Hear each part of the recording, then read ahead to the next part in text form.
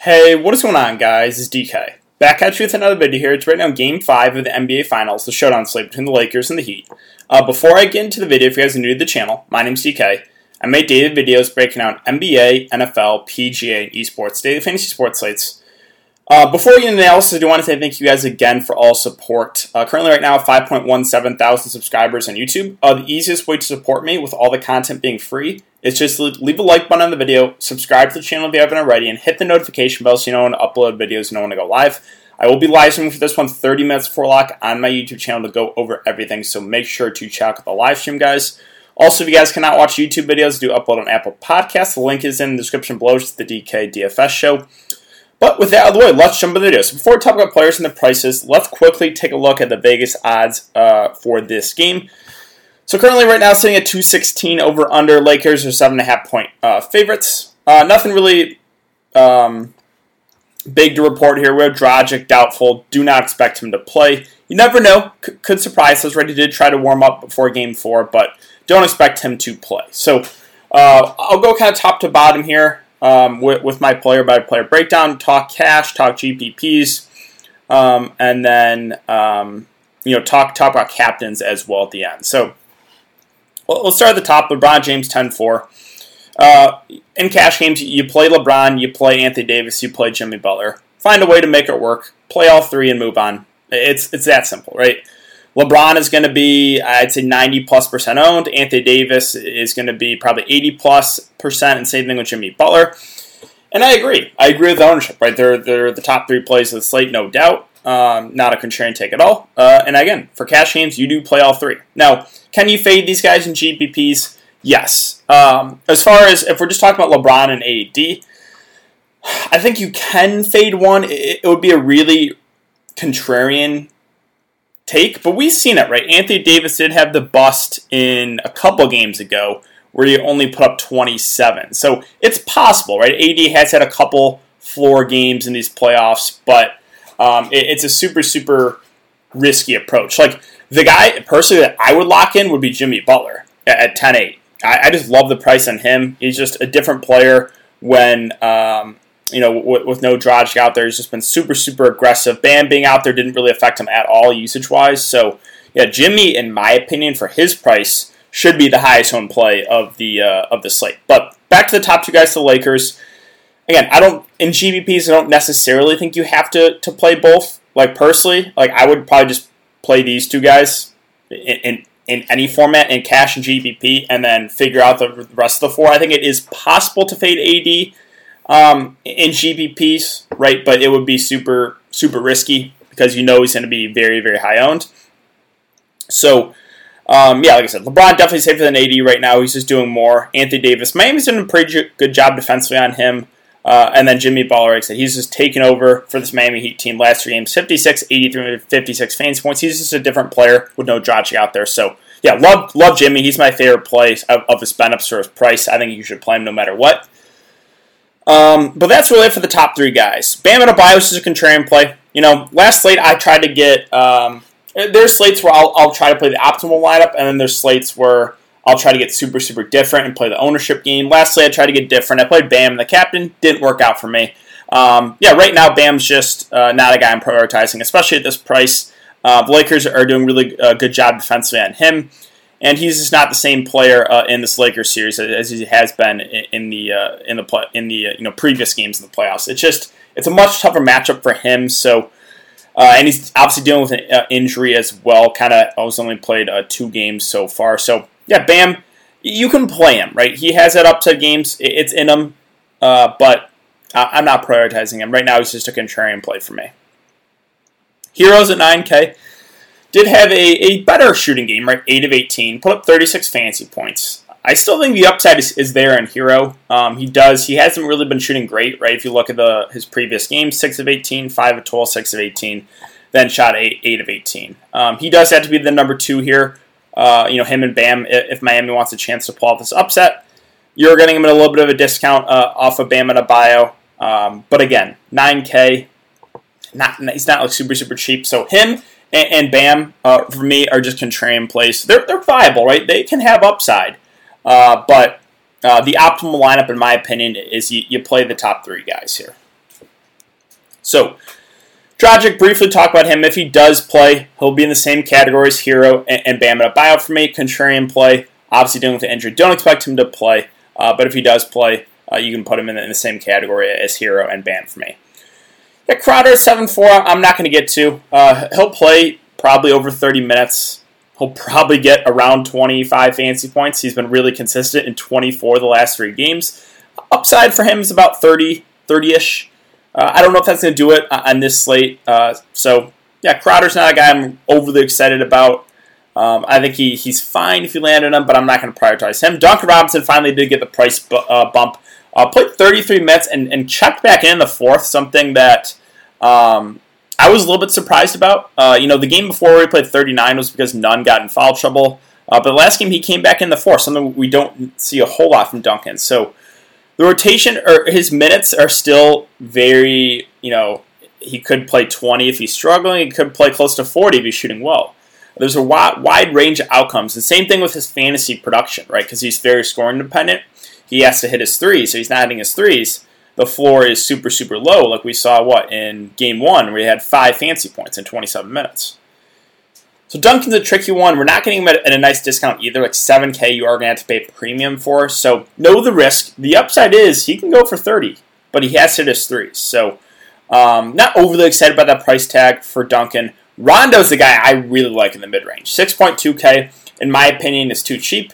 Did only have 19 fantasy points the last game. Doesn't worry me a whole lot. Didn't shoot great. The thing that I like to see here is the minutes. 26, 28, and 28 minutes. Again, he's a do-it-all guy. With the assists, the rebounding, and when he does score the ball, like he did a couple games ago, he can go for the upside is probably about 40 for him. So, really like Rondo. I think he is my favorite play here in the mid-range at that price. KCP has been shooting well. He has. The minutes have been there for him. He's going to play about 30 minutes. Again, he's the 3-and-D guy. The floor is somewhat low. We saw it 2 games ago if he's not hitting his threes. But the upside is probably about 30 from him. So, KCP, I know the price is coming up. I still think he's viable. He has really been the Lakers. Him and Rondo have been the 3rd and 4th best players here for the Lakers in this series. I have no issue with KCP. Again, know the risk, right? The floor is somewhat low if he's not hitting his threes. He's been a little bit up and down, right? Floor probably below 10-ish. But upside of probably a close to, probably that last game was his upside, right? 15, 5, and 3.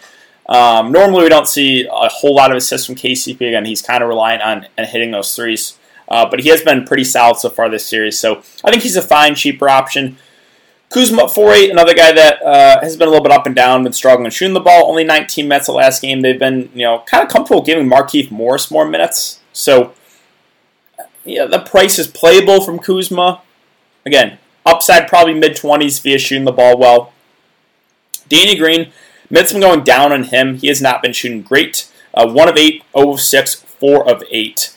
The price point of 4-4 does make him playable, right? But the floor is low, and he is a riskier option right now than KCP because of the minutes. He's getting about 20 minutes a game, whereas KCP getting about 30 minutes. So sure, you have to pay an extra, 1,000 or so for KCP, but you're also going to get 10 more minutes. So if I was going to play one of these 3-and-D guys, I would feel more comfortable going to KCP, just paying an extra 1,000. Not saying Green's out of play, right? We did see 30 minutes from him, game 1, was it? So potential, if he is shooting the ball well, they will extend him, but he is the riskier of the 3-and-D options here for the Lakers. Yeah, Kendrick Nunn at 4K was a little bit of disappointment. Did not shoot great, right? 2 of 11. And I think that's why he got pulled there in the 4th. But he shot the ball 11 times. He's an aggressive player. I know, again, didn't play great, but for a guy like this cheap, him and probably a guy like Alex Caruso interests me the most, and a guy like Markieff Morris has been those are the really cheap guys I would consider. Nunn is going to be lower owned because we have Markieff Morris, who is at 3.6. I think he's going to be the most popular, really cheap play. But don't rule out Nunn, right? We saw him in garbage time. He put up a nice fantasy point game, and then in game 2 he had a really solid day, 24 fantasy points. So Nunn's still someone I'm considering in the cheap range. And then, I mentioned Markieff Morris. I think he's going to be probably the most popular value play. 25 in the 30 minutes of last game. He did start the second half over Dwight Howard. I don't know if that's a trend that's going to continue, but I think we probably get at least 20 minutes from him.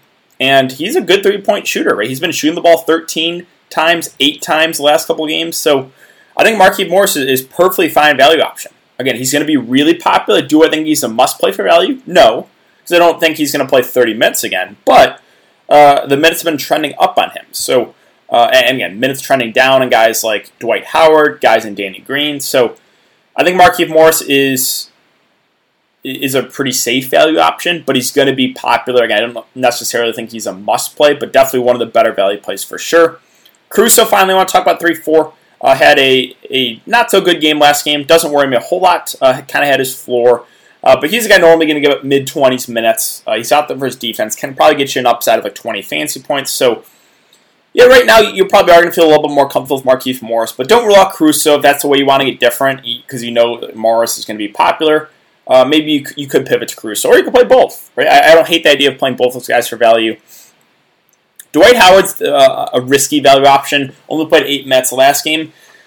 Did not start did not play in the second half. I still think there's a chance that he gets his normal 15, 16 minutes, but it obviously makes him riskier because we saw the last game he did not play in the second half. So Dwight is going to be low owned, but he's still in play, right? Because if he does get his 15 minutes, he can go for 15 to 20 fantasy points. So he's a good fantasy point per minute guy. So, yeah, I would not, like if I was single entry, probably wouldn't pull the trigger on Dwight, but he can still get you there in that time. The question is, does he get his 15 minutes, right?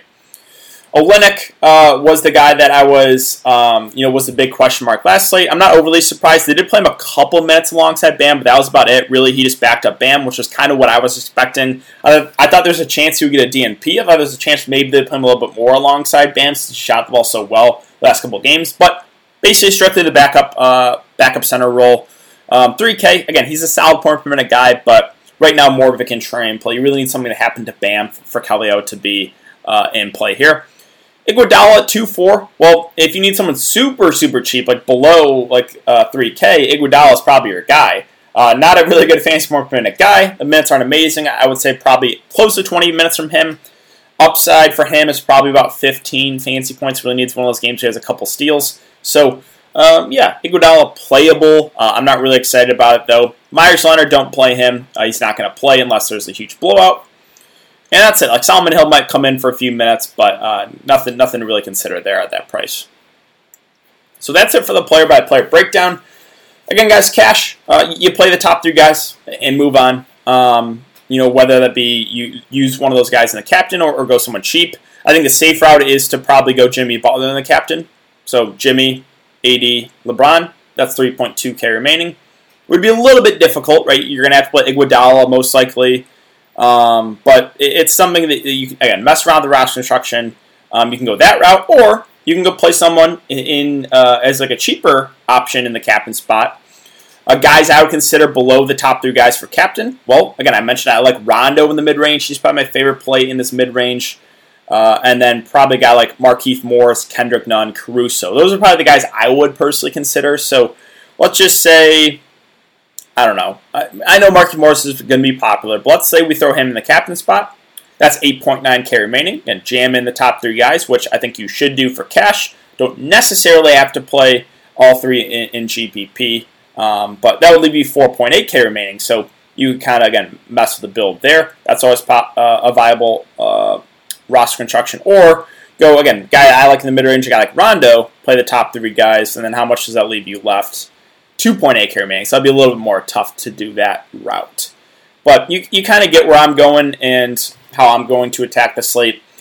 I don't really think there's an edge on this one, to be honest. If you're going to win a GPP, you might have to get lucky on one of those 3-and-D guys, the Lakers, whether it be KCP or Green. I know Markieff Morris is not a 3-and-D guy, but guys that are kind of reliant on scoring. But yeah, I think that's going to do it for the video today, guys. So if you have been enjoying the content so far, I'd really appreciate it if you leave a like button on the video, subscribe to the channel if you haven't already, and hit that notification bell so you don't want to upload videos, you don't want to go live. Again, I will be live streaming 30 minutes before lock to go over everything, so make sure to check out the live stream. Thanks again, guys, and I will see you all tomorrow in the live stream.